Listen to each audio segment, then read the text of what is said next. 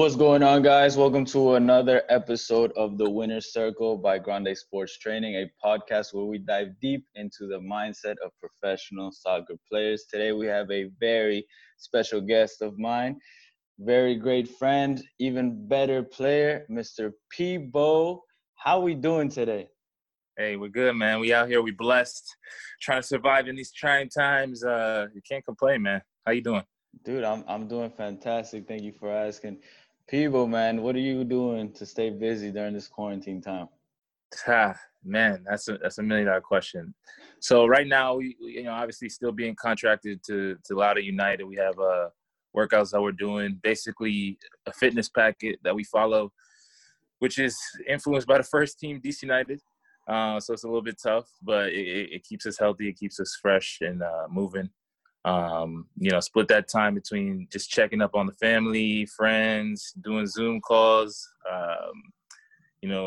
reading articles, whatever I can do to keep myself busy.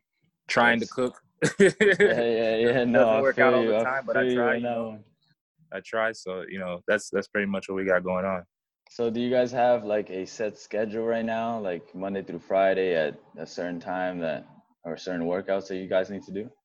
Yeah, so the way it works, we have I guess like a weekly schedule that changes every week, and then throughout the week we'll also have different meetings, to kind of engage and like see each other's faces and whatnot. So it's just up to us what time we want to do our workouts, but each day we have a different workout to follow, and it's good. It's good to have that structure for a player. I know we got a lot of young guys on the team who this is new to them. They've never had this responsibility before, but having been in the league for a minute, I'm kind of used to that every day. Look, got to stick to the regimen and keep grinding. So 100%. And how long have you been in the league already, people? So this is my 8th year overall, 7 years in the USL, 1 year NESL. Okay. So it's been a minute. Yeah, so you know how everything works, man. It's been a minute. Yeah, I like to say so. So let's rewind it back a little bit, people. So Right. let's take it back to the moment you signed your first professional contract. How was that? What went through your mind? Whew, that's a great one, bro. Because so to rewind a little bit more, I went to West Virginia. On scholarship, was blessed.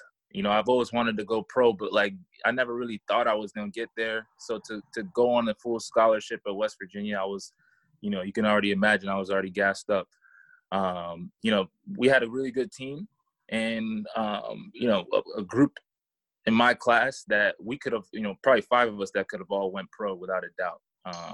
So there were some guys on that team that were expected to go pro. And I think one of them went for a few years, but long story short, I didn't expect to get drafted.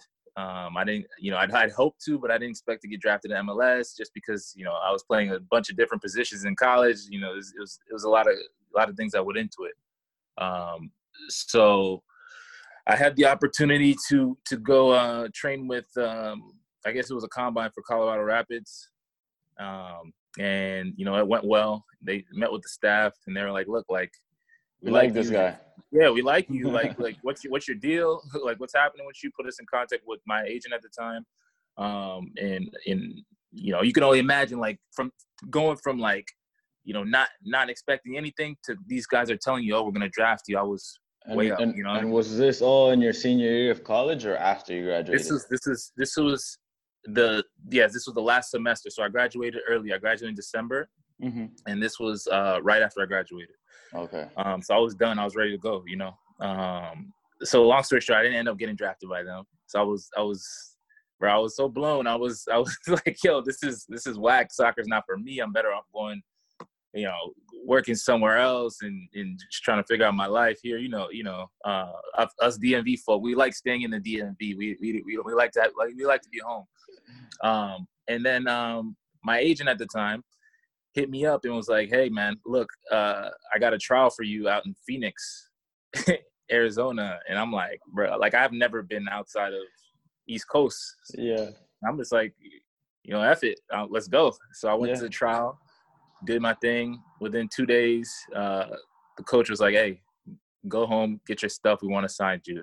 And I was like, yo, it was like the best phone call I ever had in my, like, the feeling, like I still remember that feeling. I was so happy. I was buzzing, called Mom Dukes immediately. You know, she was kind of torn because she's like, oh, my baby's going to be leaving. But at the same time, she was happy because I'm pursuing the dream. So that feeling there, you know, signing the first contract, bro, for me was like, like you can't really describe that, bro. Like it was to not expect to like do something and it wasn't a great contract by any means, you know. I was just happy to. But it's a pro contract. It's a pro contract, you know. It's a childhood I was dream. happy to be a part of a team and kind of start my career. But you know that season's another story. But you know it was at that moment it was unbelievable, bro. We're gonna get into that. We're gonna get into please that. Please do. I got started. So after you sign that first contract, buzzing, super happy, family's happy with you. But my question is here, people, how or at what age did you know like this is what I want to do? Like I want to be pro, and how did you go about that? Like there must have been something in your mind that just clicked. Like I'm actually a good player. I actually have good chances to go pro. I think, you know, like you mentioned, everybody, you know, we play the game because we want to be at this level, right? Mm-hmm. You know, even when we were 6, 7, 8 years old, we watched the Messi, the Ronaldo, the Pelés, even, you know, and we're like, yo, I want to be on this stage. So I think it's always been an idea, a hope for me to go pro. I guess the moment or the time that I realized that it was very possible to go or take my talent to the next level was when I joined the DC United Academy. Okay. Prior to DC United, you know, I've always been involved with ODP, representing Maryland, getting invited to some regional camps here and there, but never really reached, you know, the national level. And when I was playing for DC United, the at this time I was 17 playing for the U18s. I was playing well. I was playing left back. I was coached really well by a guy named Judah Cooks. Some of you know him. He knew how to get me going, and you know I was a left back that was playing well. I was playing every game, and I ended up getting called up to the national team for a camp. And in that camp was, you know, it wasn't like a mega camp where they just invite guys and they kind of select, all right, who do we want the pool to be? This was the pool. So guys like I'll name drop a little bit, but like guys like Amobi Akugo, Zarek Valentin, Gale Basamunde, I'm trying to think who else, but like guys who were already kind of established at that time of like national team players. Right. And I was like, how? Because I never. Like I'm over here with these guys. I never made it up to that national stage through ODP. So I was like, yo, how did I get here? Yeah. But at the same time, you know, it was kind of like, okay, this is an opportunity for me to kind of not just try to do my best, but digest as much stuff, because this was my first time getting called up, like, you know. So it was a good opportunity for me. But I think in that camp, seeing I think it was called Home Depot Center at the time. You know, the nice field, you know, training at Galaxy Stadium. And at that time, too, we were training. We had a friendly against LA Galaxy reserves. So we played against, you know, Berhalter, who's coaching the national team right now. My boy Israel Cisse, who was the truth back in the day. He's still a baller, but, like, he was the next best thing at that time. So I think in that camp, I kind of started to believe in myself a little bit more. I was like, all right, look, you here, you can kind of keep going if you start to, you know, obviously pay more attention, but believe in yourself. So for sure. No, that's a great little story right there. So yeah, would you say Judah Cooks played a huge role in your life and that time to make that jump from that mentality of like, I'm playing it, I'm good, but now I know I can play at the next level? Would you say he impacted you? For sure. Judah's definitely a guy. We have a love-hate relationship sometimes, you know, just because he's honest. He'll tell you what it is. And I think even to go back even further, when I was playing for the U16s, Richie Burke, who coaches the Washington Spirit, we had that same relationship. Oh, I know Richie. If I was trash one day, he would tell me I'm trash. If I was brilliant, he'd tell me I'm brilliant. So Yep. we went back and forth. But yes, I definitely say that the both of them, especially Judah, in that time had a big heavy influence on that propeller, because I don't know if you personally know Judah, but he's a confident guy. He's got the swagger. He'll tell you, like, he played for DC United, and he was one of my favorite players back in the day because of how he carried himself. He's just that confidence of, like, why not? You're telling me no, like, why not? Yeah. So at the time, we talked before I went out to camp, and he basically told me, like, don't be scared, just go do your thing. Not saying I had the best camp, but it was a good learning experience, and yeah, he definitely was one that kind of accelerated that confidence for me.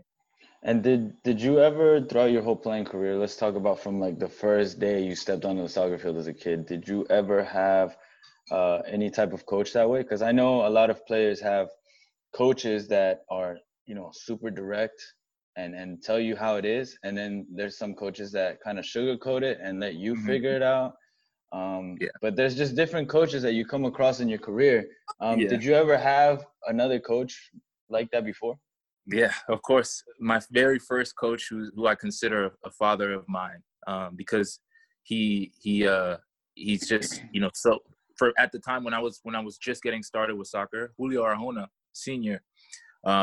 Basically brought me in and treated me as a son, meaning, he would help me out when my mom couldn't take me out to the tournaments, if I couldn't afford cleats. And even when we played, he treated me as a son, just to give you a little context of the story. When there was a time where I was playing for Julio's team, and his son, Julio Arjona Jr., was playing for the Roadrunners. Mm-hmm. And I guess in a way, I kind of was the void, or I guess filled that void of his son playing for him. So he got into me a lot. He was a lot of pressure at sometimes. How old were you at that time, people? When he was getting into you, digging deep bro, down? I want to say we started when I was 7, 8, 9 years old. I can't really remember, but it was young. It was my first team, because the way it happened is, I wanted to get involved with soccer. My mom didn't really know the whole structure of how soccer is, travel, rec, so the first thing is, she threw me to the MSI Classic. And after a couple practices, the coach, God bless this guy, but I don't even remember his name, but he came to my mom and said, "Hey, love having people here, but he doesn't belong here. He doesn't belong on this team." Like, and I was kind of pissed at the time, because I was having fun. Like, the guys were good. When you're good at something, you have fun. It's a great time. So my mom told me, she's like, "What do you want to do?" So we looked out for another MSI Classic team, which was Julio's team at the time. Went and tried out. He's like, "Yeah, you're coming with me." And then from then, that's when I went to the MSC United, and then stayed with him for a few years, and then eventually made the switch to Bethesda, and then that's how I got going. So after that coach told you, like, "Oh, like, you don't belong here," did you ever have that feeling of like, "Damn, I don't want to play soccer no more," or you just use that as like fuel to like prove yourself somewhere else? Yeah, I guess I was more so confused, because I was like, I didn't know how things worked. Like, I just thought people would just go out and play soccer. Like, you're on a team, that's your team, And when he told me that, or told me and my mom that, like, obviously you make friends on the team, I was kind of disappointed, but obviously I'm always an open-minded person. So at the time I was just like, all right, let's see what's up. And then when I went to the new MSI Classic team with Julio, it was still fun for me. We had a great time, and it was just a little bit more competitive, but nothing that I was ever thought about. I was like, nah, I don't want to do this anymore. It's, I love the game. So I was just like, yo, I'm playing soccer. These guys are playing soccer. This is what it is, So eventually, from what I'm hearing, you jumped in to play because you love the game. But then you came across Julio. I know Julio too. Julio, he's a funny, great guy. Both Julios are great guys. For sure. Oh, yeah. Unbelievable. Yeah. But you get into Julio's training environment, right?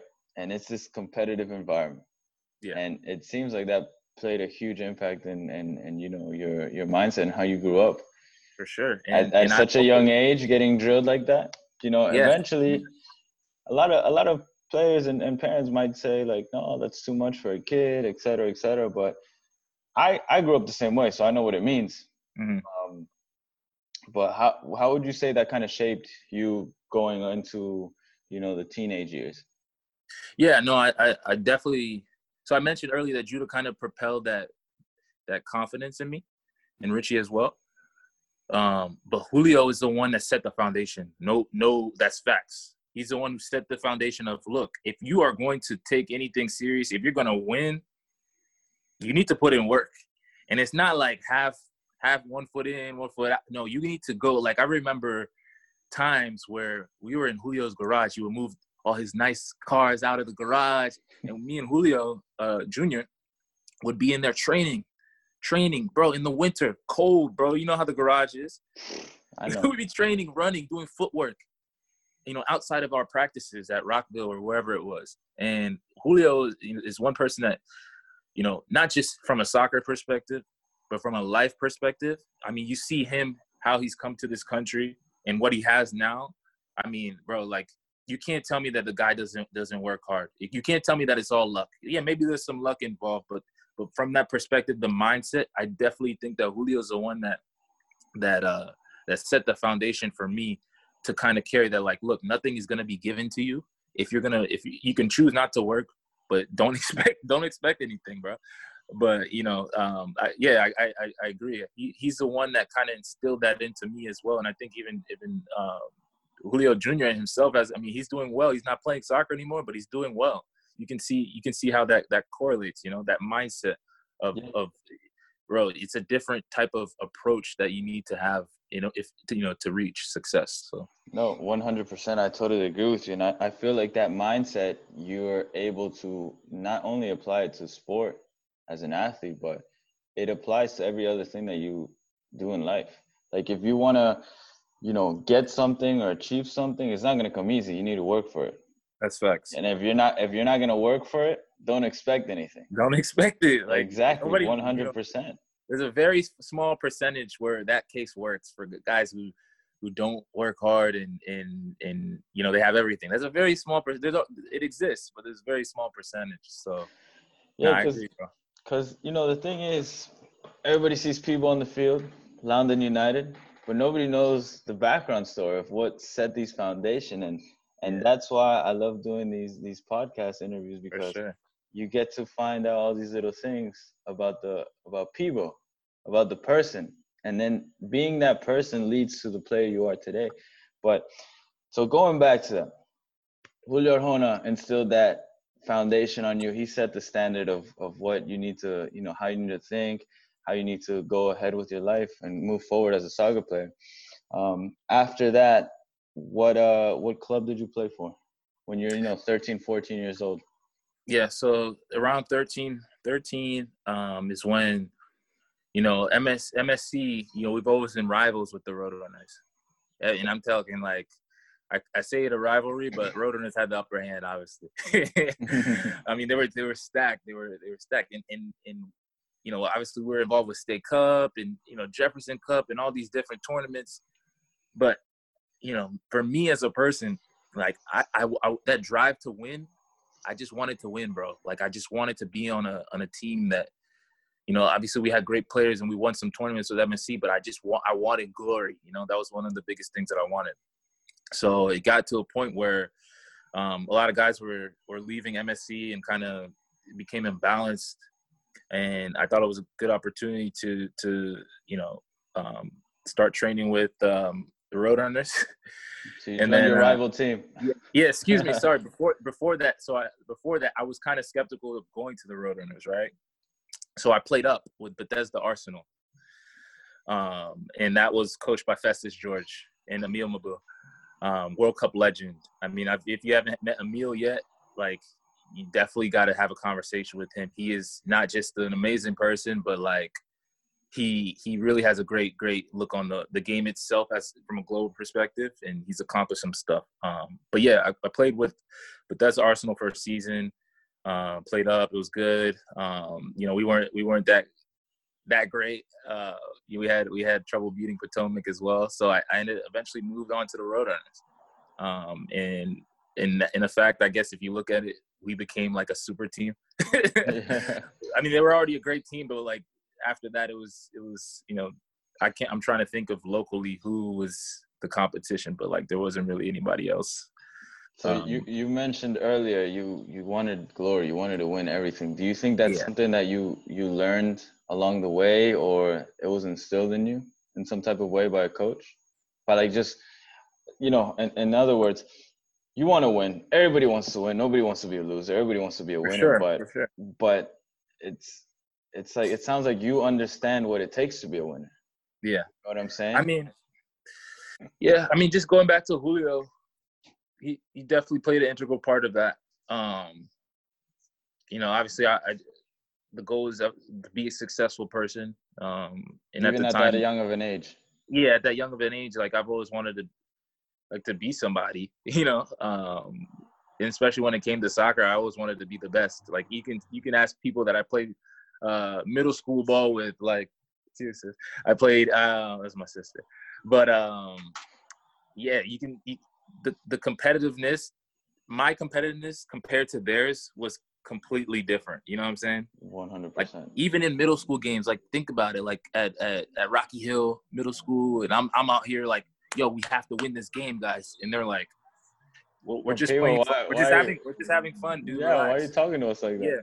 Yeah. But I think that's always been a part of me of just trying to win and be as good as I can, and and especially when it comes to soccer, is just be top dog. I think that's every soccer player's mentality. Like, they want that ego of being the best player. Look at Messi and Ronaldo.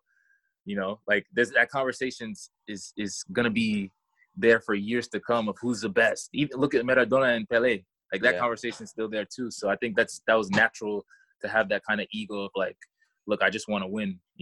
Be the best. Yeah. I totally agree with you. I feel like sometimes people are just born with it, and they just want to be surrounded by the best. But with a little bit of guidance, like it actually flourishes and comes out. So, you said that you wanted to, just win everything. You joined the Roadrunners, and now you guys have a super team. Do you think that environment of just being surrounded by like fantastic, amazing players, kind of even push that winner mindset mentality to the next level?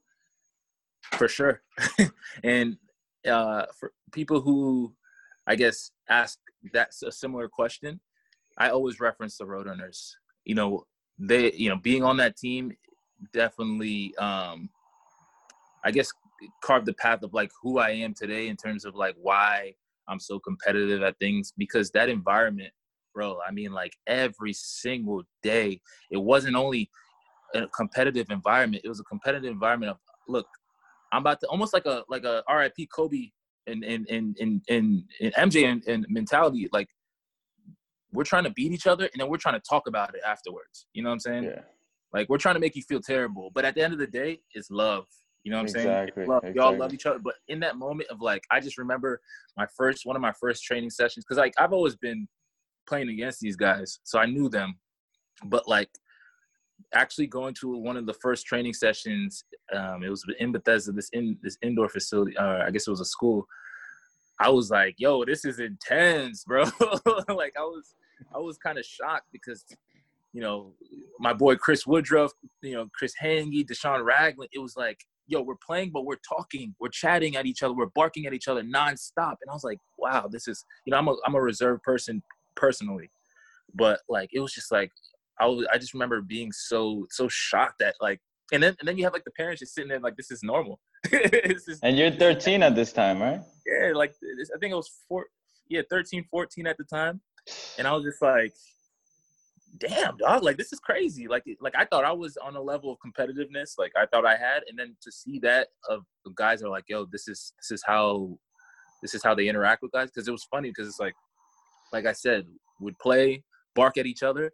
Then we go out to Chipotle and act like nothing happened, Exactly. Like that was the type of family we were. And that kind of taught me too, is like what happens on the field stays on the field. You can obviously there's a line between disrespecting somebody and showcasing your emotions, but it kind of being on the Roadrunners kind of taught me how to kind of like develop that that brotherhood of like, we all want the same thing, and we're letting our emotions go on the field. Yeah, no, that's awesome, man. Because I know the training environment, especially at a young age, plays a huge role.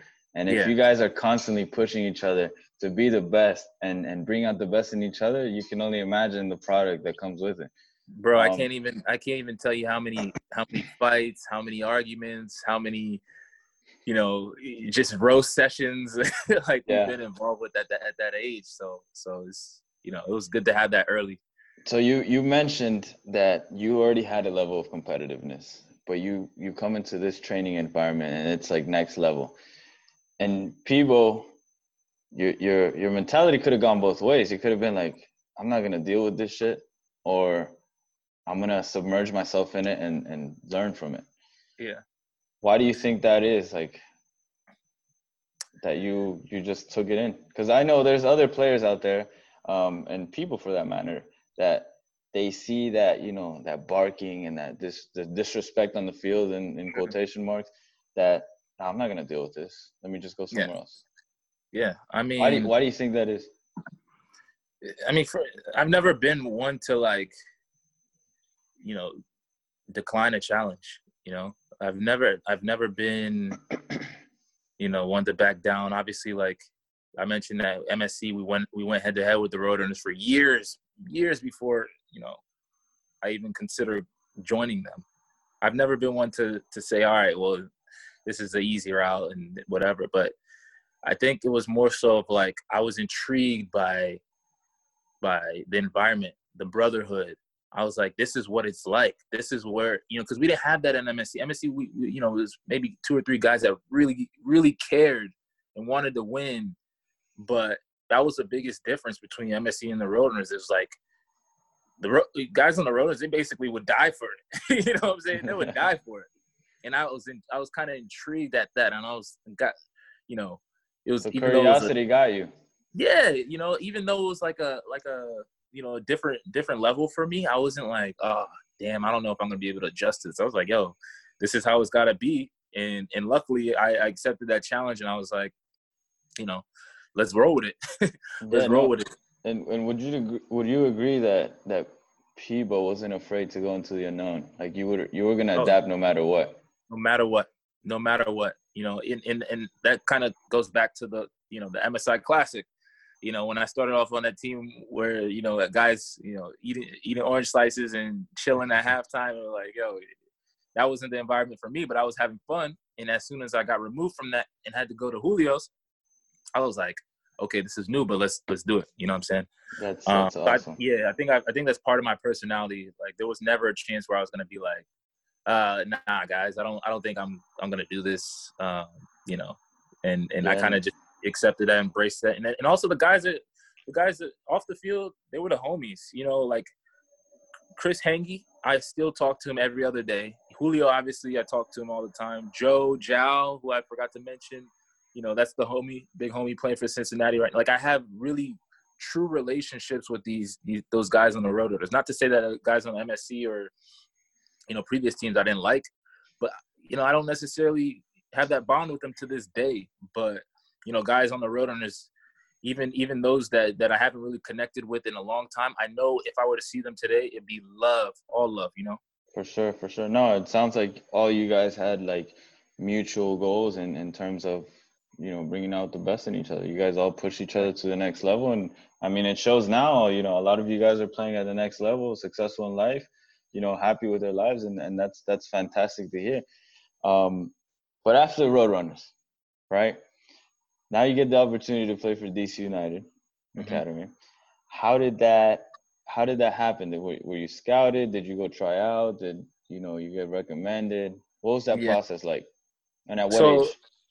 So I think it was because my last game with the Roadrunners was the regionals. We lost to Hoda, New York Hoda, but I think that was U15. And after that, we kind of broke up. Guys kind of went their different way. This is when the development of the academy was going on. So a lot of guys were interested and curious about how that would work. So a handful of us went to the academy. And I guess that was based off of scouting. I went through kind of like was persuaded through Julio Sr. He's like, hey, look, this is kind of something that, something to look at, explain that to my mom. Because like I said, we were never really involved with the structure. We didn't really know the behind the scenes. Like him being a coach in the area, he kind of knew what was up. And then I had a chance to start a relationship with a guy named Chris Megaludis, who's now an agent for like some top guys like DeAndre Yedlin, this guy from LA Galaxy. But anyway, so had the chance to talk with them, and they kind of say, hey, look, like this is structure of the academy. Is this something you'd be interested in doing? And of course, like new challenge, definitely, didn't back down from it. And I guess that's how I kind of got introduced to DC United Academy. Okay, awesome. And then when you experienced your first training session at DC, now you're in a professional environment. Was there any difference that you felt right away? Did you need time to adjust? So yes and no, because like I said, most of the guys were playing for the U16s, the U16 Academy. So we had U16 and we had U18. So Richie was coaching us the U16. So a lot of the guys who left the Roadrunners, I was just playing with my team. It was the same type of atmosphere. We had some other additions from local guys in the area. I think the biggest difference from that aspect would be the coaching. So when I was on Roadrunners, Ula and Phil, they were intense, but they were never really the type that would be like, if I were to make a mistake, they would bark like every time. They were never that. They kind of like were intense with us, but let us do our thing. Let us show our flavor and then keep it real with us. That's what I really liked about their coaching style too. But when I got to DC and Richie was, he's a British dude, and how they, guys, they don't refrain from saying anything, however they feel. It was literally everything, bro. Like everything from the touch to like staying focused. Matter of fact, I'm going a little bit ahead of myself, but I remember a showcase in Texas, and this is right when the new Vapors came out, and they had the cover. The cover over the laces? Yeah, cover over the laces. And and you can go and try, like, between games, you can go and try those boots out and maybe even wear them for games. So me, obviously the boys were interested in our boots. Me and Lester, we went up to the tent, and we were like, yo, can we wear these for our next game? They're like, yeah, 100%. We had to sign up the paperwork, blah, blah, blah, whatever. We come back to where our field is hanging out, and Richie sees us with these boots, and he's like, what's going on? What are you wearing? He's like, why are you guys wearing those? And we're like, oh, we just want to try them out. And he's like, you're going to try on boots the hours or minutes before you have on a game that you've never tried on before. And we're like, yeah. He's like, if you guys play like shit, I'm going to let you have it. Excuse my French. He's like, if you play like shit, I'm going to let you have it. Sure enough, we played like shit. Oh, bro, man. he just let us have it the whole time. And that was kind of like, if you had to picture that type of relationship, he's just like, look, I literally just told you, don't wear those boots. You're gonna go ahead and wear them. Like, I'm gonna let you know. But just from that, and then kind of just ways that we can improve our game on a bigger scale. Like he introduced different thoughts to me that I've never really thought about as a player, and kind of help grow that mindset as well. Because there's levels to it. You know what I'm saying? It's not just like, all right, you have a competitive mindset. That's it. Like, there's levels to this mindset thing. And obviously, like, guys like MJ and Kobe, RIP again, are at the top of it, Exactly, yeah. So yeah, man, that would be and then I guess the only other difference would, when I was with the U16s, I would get thrown in with the U18s sometimes. And that would be with like the Bill Hamids. You probably don't know these names, but like Shane Cook, Sean Murnane, Yeah. but just like top guys who were balling at the time at a much more physical age group. And in that case, I had to kind of be smarter. So that took a lot of adjusting for me, and the players that got called up as well. Well, that must have been a fantastic experience for you, knowing that you're hungry for competition, knowing that you're hungry to win. That must have been a great experience for you. For sure, man. I mean, like I try not to say I'm ever nervous about things, but like I would go up there and be like, dang, like this is a completely, different game, playing against like a guy like Chris Agorser, who at that time was like, yo, you can't touch this guy. Like, you can't even be on the same field with this guy. So it was a good learning process for me. And like I said, definitely acceleration for my growth process. That's awesome. When you were in the DC United Academy, did you ever have opportunities to train with the first team or have scrimmages against them? Yeah. So it was, at that time, it was kind of weird because like the reserve system was all, I mean, I don't think it was structurally like strong. But there were times where they would call us in and train with the first team and you know, kind of get that experience to you know, just see what life is like on the pro pitch, on the real pro pitch where we're trying to be. So that was one thing that I appreciated too with being in the academy. There was always opportunity, you know. Yeah, and the guys that are in the academy now today, like they see it even more. You know, like Loudon United, half our team is composed with academy players. You know, getting that every day.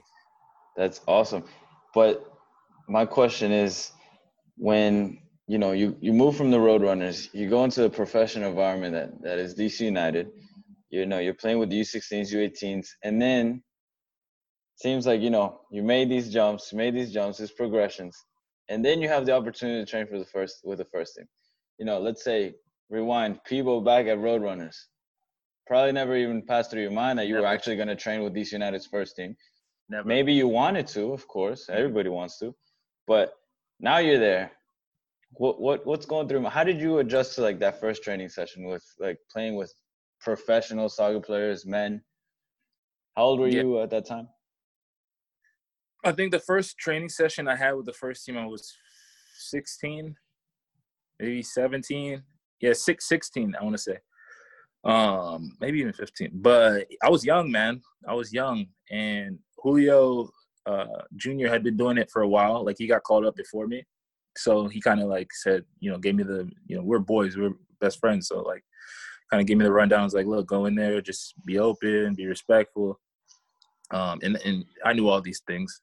But the level of training kind of humbled me. You know what I'm saying? Yeah, like, brought you back down. It humbled me at the time because it's like, all right, yeah, we have these egos. We know we're doing big shit for like Roadrunners, even the academy. Like, our team was nice, but to go into like a pro training environment and some of the things that the coaches are telling you, you don't understand. That's humbling, you know. Then you realize that you don't know everything. You don't. There's more to learn about this sport and this game.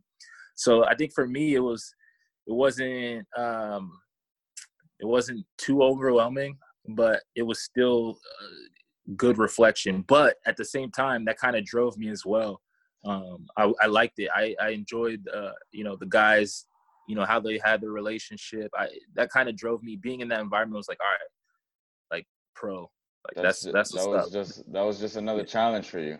Another challenge. Diving into the unknown, but just taking that risk. That's all. That's what it's all about. Just taking risk and kind of just being open-minded to different things and learning what you like, what you don't like. But you know, I know I said the national team was something that kind of, you know, drove me to become a pro. But definitely one of those, the first training sessions of being with the first team, that was like opening the door of like, okay, this is a different life. So.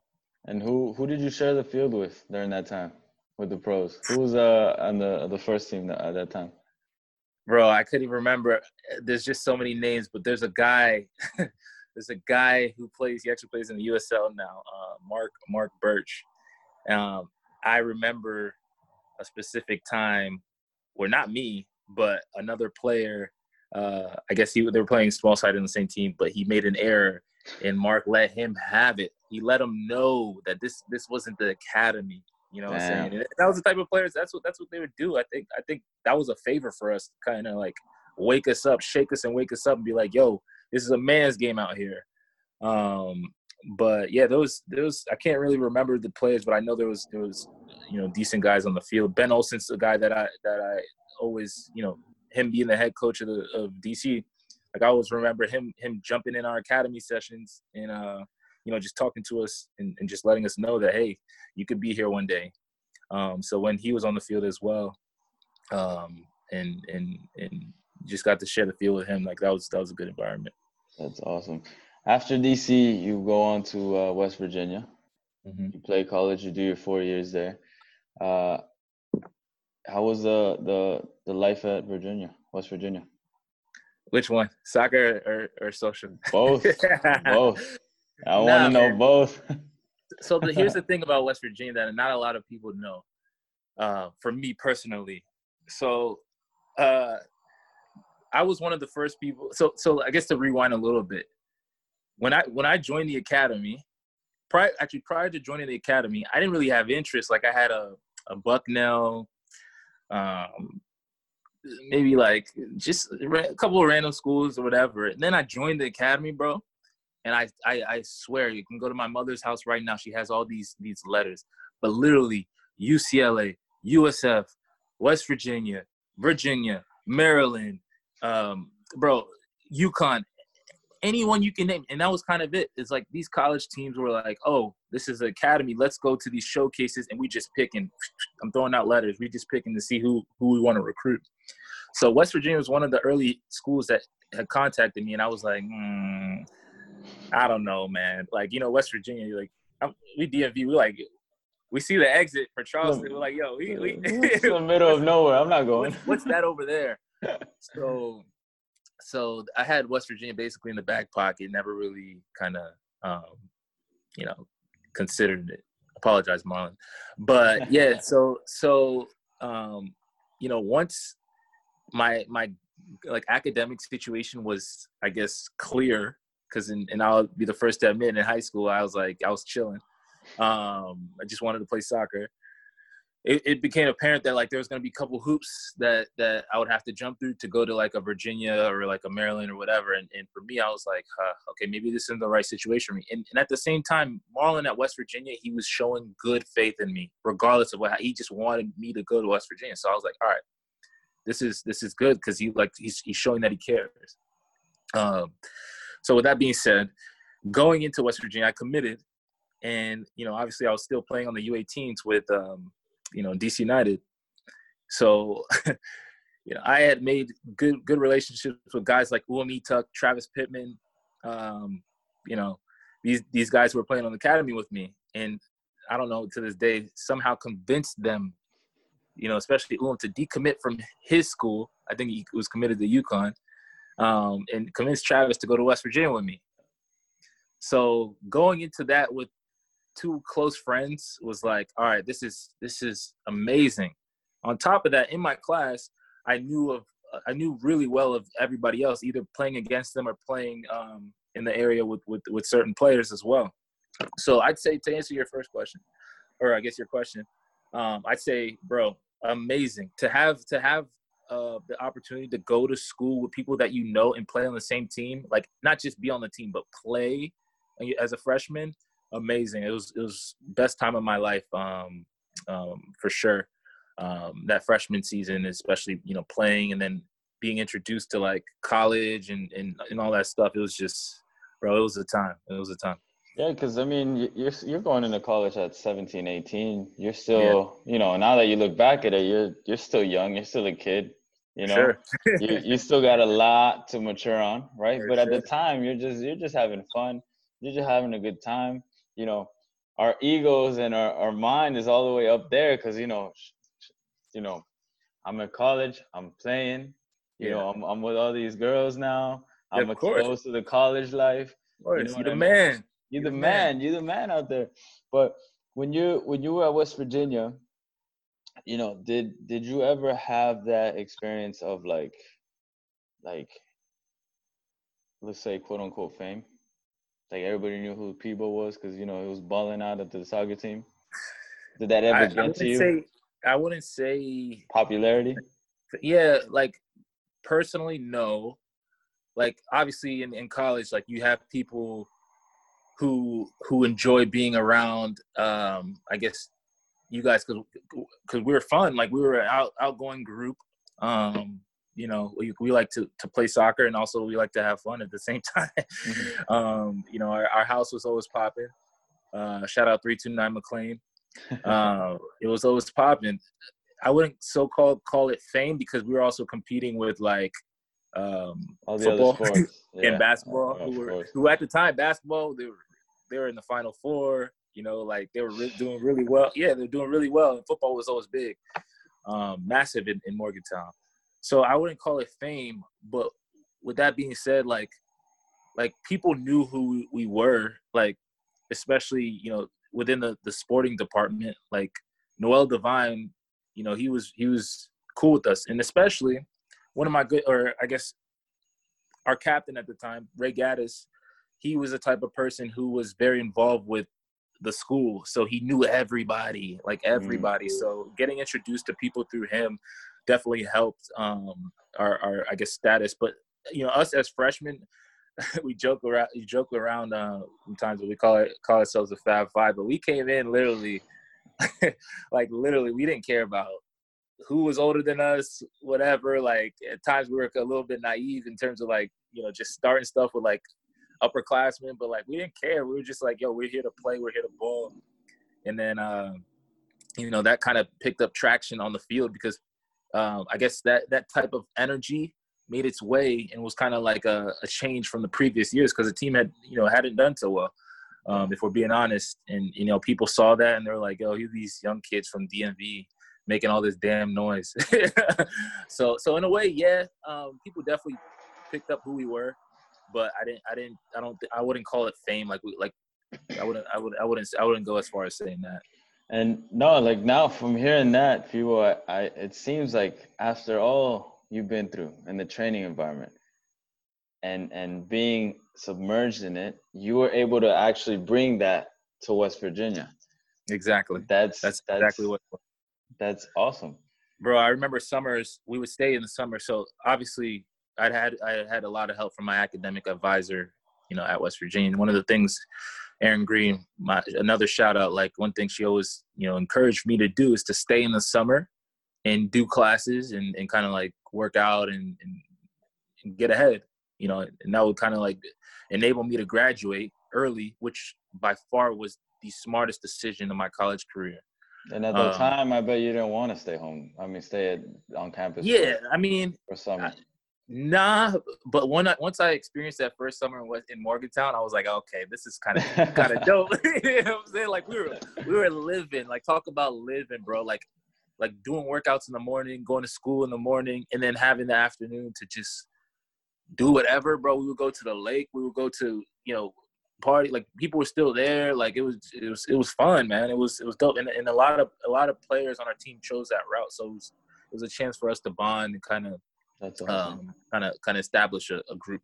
So yeah, for sure. No, definitely that competitiveness definitely followed like to West Virginia. And I remember there was times in the summer where we would have pickup, and it was similar environment to Roadrunners. Like we're cussing at each other, we're barking at each other, like it's getting intense. But then after it's all said and done, it's like, yo, who's buying tonight? Who's buying the drink tonight? You know what I'm saying? Like it was dope. It was a good environment. It was a good time.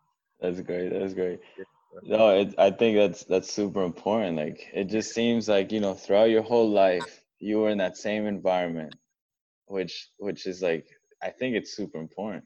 Yeah, no, it is. It is. I feel like I'm a firm believer that you are a product of your environment, but you can also create your environment. You know I agree. So that's awesome. So after West Virginia, you're thinking about getting drafted. We go back to the story. We already said you didn't get drafted, but Phoenix over here comes calling. And you said that you have a nice story at Phoenix. First year pro, how's that like? First year pro. So keep in mind, this is a USL in 2013. So this is night and day, you know, to what the USL is now. You know, the USL has done a good job to grow and kind of partner with the MLS to kind of boost that. And, you know, back in the day, it was difficult. You know, we had a new team. It was an expansion team. I think the year before that, they had done like two different like USL 1, USL 2. I didn't really understand it at the time, but excuse me. At that time, Phoenix FC Wolves was an expansion team, new team. I think there was some Brazilian owners in the front office that you know they were like, all right, this is a nice market to have, and it was dope. It was nice weather, everything. And it did also help that my brother lived in Tucson, so my oldest brother, so he was like an hour and a half away. So I'm going into this thing, I'm buzzing, happy, confident, playing well, starting, as a rookie, for quite a few games, and we experienced some financial turmoil about halfway through the season, and it became, I guess, how would I say it? It became less of a soccer experience for me. We payments became later and later, and just, I don't know if you can imagine like being away from home and kind of like having that doubt of like, what am I doing here? Like what, like we're still playing games, but we're not getting paid, and it just became really messy, bro. So I ended up, I think a few games before the season, making the decision to come back home, because we weren't getting paid. And, my agent was begging me. He's like, please don't come home. Like, and I was like, dude, like, I can't do it. Like, I need to, figure something out. And at the time it was, I don't regret that decision. I think it was like maybe 3 weeks or 4 weeks before the official season had ended. So yeah, I probably could have stayed, but at that time I was just like, that's probably one moment in my life where I was like, I quit, and I felt terrible about it at the time, but I was just like, I can't continue to do this. Yeah, no, but it makes sense. I mean, if you're not getting paid for your Yeah, services, it was crazy, man. you can let it pass once or twice, but eventually you get fed up and you're like, yo, like, It I'm was not playing crazy. for free. Yeah, It was crazy. it's And crazy. yeah, and it was really a learning point for me in my career of just like, all right, there's not just a soccer side, there's a financial side, there's a business side of things that you might not have control over. Yeah, no, and as a young Ultimately. player, right, before you jump into the professional life, you're over here thinking like, I just want to play because I love the game. Of But once you course. get to the adult life and step into the real world, it's like, I need to get paid. Like, I have Yeah. bills to pay, I have things to do, et cetera, et cetera. And I feel like that also plays a huge role, like, because now you have to balance the financials as well as staying on top of your game as an athlete and being sharp on and off the field. You Hmm. know what I mean? Hmm. Um, Yeah, bro. It was definitely weird times, man. I mean, we had a lot of guys who, like, luckily we had quite a few local guys who were from Phoenix area. They were able to maintain, I guess, a strong roster, but there was a lot of guys that bounced earlier than I did. Like, I remember one of my guys, I won't mention his name, but like he left. He went to overseas. Like, as soon as the first sign of delay payment, he was like, "Yeah, I'm out of here. Get that contract done." And they didn't fight him because they were like, "Oh, like why would yeah. we even continue to No, yeah. try If to pay them?" they're not holding up their part of the contract, yeah, it's just like Exactly. invalid. Yeah. Exactly. But now you're at Loundon United. Hmm. When did you sign for them?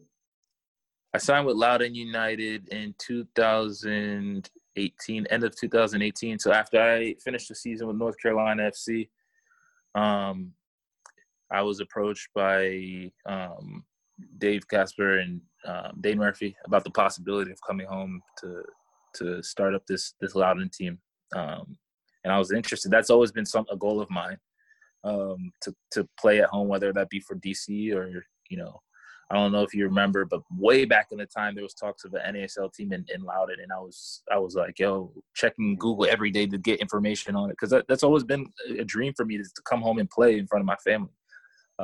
So when they came to me with that opportunity, I was like, this is definitely something worth No exploring. brainer. I Yeah. love North Carolina FC, like 100%. I would definitely, if I had the opportunity to play for North Carolina again, I would go back and play. But we were going through changes within staff and the club, and there was a lot of uncertainty, and they were honest about everything and kind of expressed that, look, like, you're free to do whatever. So Yeah. yeah. So you go back to Loundon, and now your dream came true. You're playing in your hometown, Hmm. well, at least in the DMV. Yeah. And how was that first game, like, that experience? Like, did you ever have that feeling of like, damn, I finally made it? Like, my mom, my family, my friends are finally gonna see me step on the field pro in the Yeah. DMV. To be fair, it actually didn't even hit until the first game that my family came to, because the way it worked is like we didn't have a stadium ready in the 2009 for the start of the 2019 season, so we spent like, I want to say like the first 4 months on the road, you know what I mean? Wow. And then we were playing at Audi, you know, and it's a dope experience, but it just wasn't like home. Like we were playing in DC Stadium, like, which was dope, you know. I remember the first game was you know, a lot of my boys were there, all my West Virginia buddies, and they all came to the game. And in that sense, like, yeah, I had a feeling of like, all right, this is great. Like, this is what I've been waiting for. But in terms of like having that home feeling, like I'm home, it didn't hit until like later when my family would start coming to the games and they would be rooting for me, because that's it's different. Like you know how it is when your family comes, they're rooting for you, and then when you can hear them, you get that energy boost. They're like, the only people you hear. Yeah, the And only people you then get. the experience or that feeling you get after the game, where you just go dap up your dad or hug your mom or dap up your boys, and you know, oh, good game, it's okay, whatever. Yeah, that's an incredible feeling. I totally agree with you. But that's awesome, Peabo. That's awesome. So now, Peabo, you're stuck in quarantine, but you're still staying sharp. I think you guys are gonna start up training soon. Yeah, so it all depends on what happens with Virginia. I know right now they're still discussing on whether they can open Segra or not. Segra is our field where we train at, but it's just up in the air, man. It's stuff that's out of our control. I know teams are training right now. They have the green light to go ahead and train, but unfortunately, we are not one of those teams. So I know our staff is eager and our players are eager. You know, guys are tired of going to the local park and training, which is exactly what I'm doing right now. But yeah, hopefully we get the ball rolling pretty soon, and that, you know, makes sense to, you know, the players, the staff, and everybody involved from a safety perspective. Awesome, brother. Well, I wish you all the best with that, and I hope you guys Appreciate start up soon. appreciate But yeah, people, we're coming to an end now. I have two questions for you. All Okay. right. First one, what is your definition of being a winner? Wow. Now I see why you held Put off you, on that. yeah, put you on the Yeah. spot. I'm not gonna let you Yeah. know right away. Yeah. Makes you Being think. a winner. I guess being a winner, and this is interesting because, you know, prior to the Last Dance documentary, you know, obviously, like, you have that idea of what a winner is. And I mentioned earlier, there's levels to this competitiveness. Like, there's levels. And watching MJ, you know, do what he does, he's not just, you know, mother effing people for the fun of it, but he's trying to reach into your soul and irritate you, or, you know, set that switch that's going to turn you, you know, up or down, make you make a decision of, you know, do I want to go along with him in the approach that he has, or just, it's like, F you, I'm done with it. You know, either you're succeeding or you quit. So for me, I guess, in a sense, being a winner, that's what it is about, is the ability to not just, you know, do what you got to do, perform at that where everybody knows that you can perform, but make your teammates better, make your coach better, make the fans, make whoever it is. If you're bringing people along, that's what a winner is. It's not necessarily, oh, I'm able to score 5 goals a game and show out for my team. But if you can build, or like, if you look, for example, the Bulls, if you can make the head coach better, if you can make the GM better, if you can make your teammates better, that's a winner, bro. Like, that is the highest peak of winning. Like, if you can get guys that don't necessarily aren't as necessarily in your bubble, you know, to win and think like you and have that approach and just be willing to, I guess, sacrifice everything, you know, to be successful, that's a winner. Yeah, no, I agree with that. I think, you know, being a winner is also making the people around you winners. For sure. You know, so everybody wins. But For sure. I totally agree, because also I feel like people perform their best under pressure. Even though you might not feel it right away, eventually you're going to pop off. Of course. Yeah. Of course. It's that little split moment where it's like, all right, I can either go left or right. Exactly. I can either go with it or just cave in the fight or flight, Exactly. So I think that's what being a winner is. That's a great question, bro. And last question for you. What advice, if you could, would you give 13-year-old Peabo? 13-year-old people. First of all, I would tell them to start, pay more attention in school. But I would say, that's a great question as well. I would say, think about, because in a way I feel like, back in the day, I knew things. I had that competitive spirit, but I didn't really know. I found out the levels by being exposed to them. So I guess I would say is 13-year-old people to look at the bigger picture, look at the bigger picture. Obviously you want to be the best, but what does that mean? Because I feel like if I would have started looking a bigger ahead or more ahead in terms of like where I wanted to be, I would have put my head down and gone for it. No question at 13 years old. Obviously being older now, you have different responsibilities and different things that come up, and I'm learning that.